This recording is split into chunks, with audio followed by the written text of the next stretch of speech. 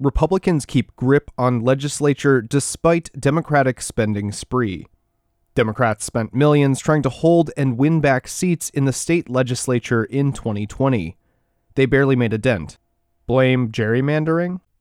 Wisconsin Watch is a nonpartisan and nonprofit news outlet that investigates government accountability and quality of life issues. Full-text reports of these investigations, with visuals, can be found at wisconsinwatch.org. If you enjoy our stories, please consider making a donation at wisconsinwatch.org/donate. Original reporting by Peter Cameron. Narration provided by Wesley Leatham. Wisconsin Democrats were flush with cash in the 2020 election cycle. Billionaire liberals like Illinois Governor J.B. Pritzker and other super-rich donors used a loophole in Wisconsin campaign finance law to dump money into the coffers of the Democratic Party, which routed a considerable chunk of contributions to state legislative candidates. More favorable to Democrats in the last election, the loophole allowed 4 Democratic candidates and 1 Republican to destroy the previous record for most cash raised for a Wisconsin state legislative race. Each candidate brought in at least $1 million, most of it from their party. A seat in the state Senate pays an annual salary of $53,000. Whether those candidates definitely shattered campaign spending records is somewhat unclear. The Wisconsin Ethics Commission has records dating back to 2008, with older records destroyed or housed in a state building somewhere. Administrator Daniel A. Carlton Jr. said. But in 2015, the GOP-run legislature significantly loosened campaign finance laws that had limited spending in state political races, making it probable that new highs were, in fact, set last year. In that election cycle, Republicans complained about getting pounded by all the negative advertising those dollars bought. Liberals, highly motivated to beat the then President Donald Trump, felt good about their chances. The result? Democrats achieved a negligible gain, picking up a couple seats in the Assembly, where they remain outnumbered 60-38. The party's Senate results were more discouraging, losing 2 more seats and handing Republicans 21 of the 33 seats. Some Republicans said their strong showing was proof that their ideas were more popular. Democrats see the results as Republicans reaping the benefits of political boundary manipulation. Quote, "The fact that Democrats spent huge amounts of money on campaigns around the state with little positive results shows the strength of the gerrymandered legislative districts in Wisconsin," said David Zarneski, a Democrat and former state senator who now serves as a Milwaukee County supervisor. Since Republicans, aided by hyper-efficient computer programs, redrew the districts under great secrecy in 2011, they have consistently won a greater share of the seats in the state legislature than their share of the total votes cast. In 2020, Republicans won about 50% of all votes cast in state Senate races, but about 64% of the seats up for re-election, according to an analysis by the Badger Project. In the Assembly, Republicans won about 54% of the votes, but about 62% of the seats. Fewer GOP votes needed to win. In 2014 and 2016, Democrats received more than 50% of all votes cast for state Senate seats, but won only about 40% of the seats, according to an analysis by the Wisconsin State Journal. Gerrymandered districts are, quote, "the most important driver of election outcomes," said Barry Burden, a political science professor and director of the Elections Research Center at University of Wisconsin-Madison. Quote, "Although there are improvements to be made in the campaign finance system and in other election rules and practices," he said, quote, "the configuration of districts has proved to be the most powerful determinant of state legislative election results." Burden noted both parties have won recently in statewide elections for president, United States Senate, and governor, races that can't be gerrymandered, calling it, quote, a sign of the inherent political competitiveness of Wisconsin. Quote, but that competitiveness has not been apparent in the state legislature, where the majority party has been able to rely on extremely stable majorities that seem immune to partisan swings that affect other elections, Burden said. Quote, a wave election, such as the 2018 midterm or a big financial advantage, is not going to allow the Democrats to take back control of a state legislature designed to resist public influence. Many experts, including a federal court, have called Wisconsin the most gerrymandered state in the country. Big spending, few victories. Thanks mainly to six-figure infusions of cash from their party, the fundraising of Democratic candidates dwarfed Republicans in many swing districts. That does not count millions spent by independent and so-called issue ad groups in the fall election. But they got meager returns, at best, for their money. State Senator Brad Pfaff, a Democrat from La Crosse, was one of the few Democrats to win a swing district. Pfaff raised and spent a state record $1.5 million and squeaked past his Republican challenger, Dan Kapanke, who raised and spent about $600,000 by less than half a percentage point. Jonathan Hansen, a De Pere city councilman, raised and spent more than $1.4 million, while his Republican challenger Eric Wimberger raised and spent about $800,000. Hansen lost by more than 8 percentage points and 8,000 votes.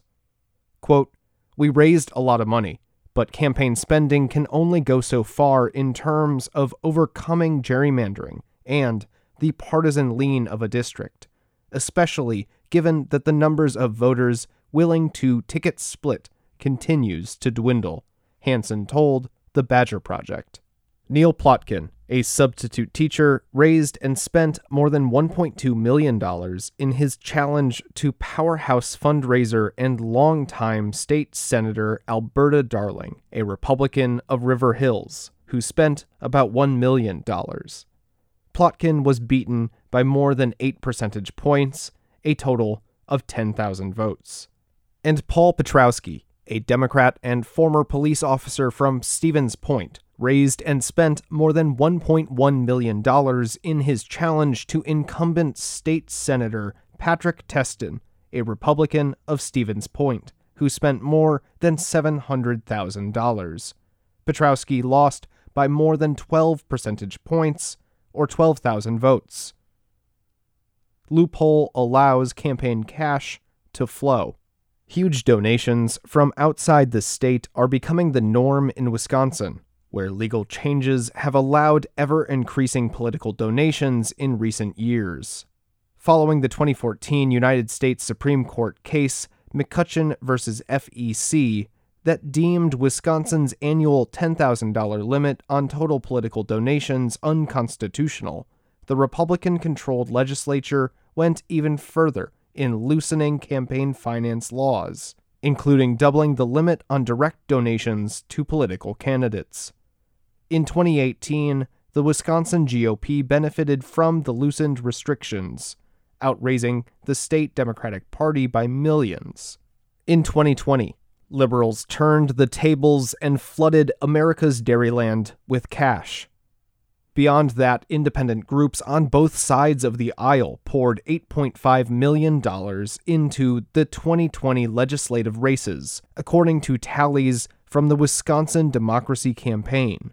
Big spenders on the Democratic side included A Better Wisconsin Together, which spent just over $2 million, and Service Employees International Union Committee on Political Education, which spent about $833,000.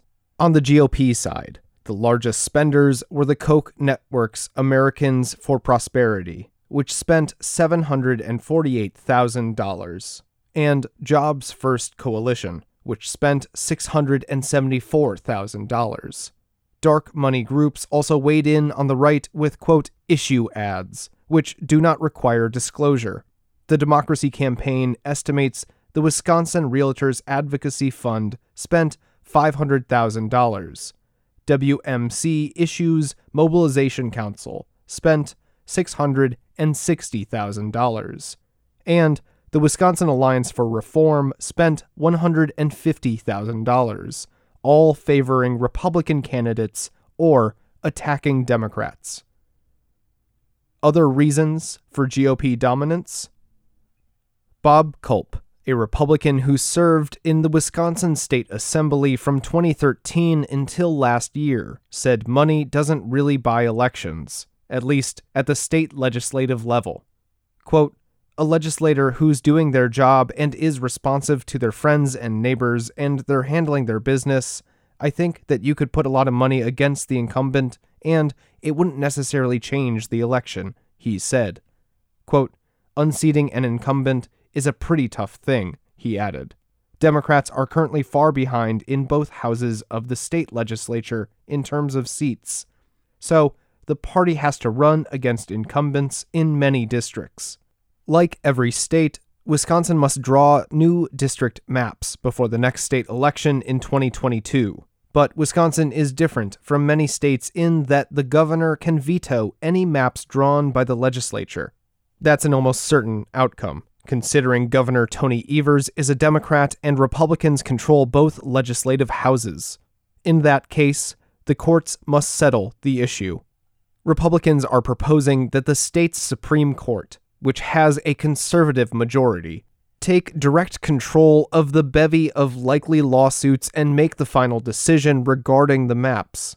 But in a recent hearing, the court's right-leaning Chief Justice Patience Roggensack expressed skepticism with the idea, saying the state court lacks the staff to draw maps.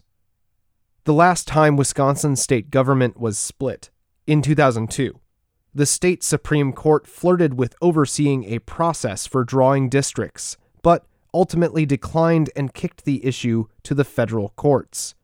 Roggensack and Justice Annette Ziegler, both conservatives on the court then and now, rejected the state court overseeing the process at that time. Anticipating the upcoming court battles for redistricting, Republicans have already hired lawyers that could cost the state $1 million or more in legal fees, according to a report from WisPolitics. Evers has launched the People's Maps Commission to draw what he says will be fair maps, but the commission has no legal authority, as the state's constitution gives the legislature the ability to approve the districts. Even if the federal courts give Wisconsin more competitive maps for the coming decade, Democrats still might face an uphill climb to win majorities in the Assembly and Senate.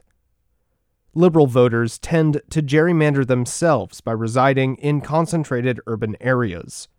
Modern Republican voters are much more spread out across the state and country, including in vast rural areas where Democrats are less popular. That gives Republicans a natural advantage in the redistricting process, Burden said. While he lost ground in many urban and suburban areas from 2016 to 2020, President Donald Trump dominated rural precincts, helping Republicans maintain and even gain seats while he lost re-election. Culp, the former Republican Assembly member, scoffed at the idea that favorable redistricting helped him win his district in rural central Wisconsin that includes parts of Marathon and Clark counties. Quote, hard left people indicate that I was only there because of gerrymandering, which is really stupid, he said. Quote, because you have to go a long way from my former residence in Stratford in the 69th district in order to carve out a purple district, let alone a blue district. Quote, we are just a heck of a lot redder than we have ever been, he added. The Badger Project is a nonpartisan, citizen-supported journalism nonprofit in Wisconsin. Wisconsin Watch managing editor D.J. Hall contributed to this report. Peter Cameron is an award-winning investigative journalist and the managing editor of The Badger Project, a nonpartisan journalism nonprofit which covers Wisconsin state government and politics. He worked at daily print newspapers in Scranton, Pennsylvania, and Wilkes-Barre, Pennsylvania, as well as in Madison, Wisconsin, and Chicago, before returning to Wisconsin to launch the Badger Project. He graduated from UW-Madison in 2005 and grew up in Waunakee, Wisconsin. He lives and dies with every Badger basketball win and loss.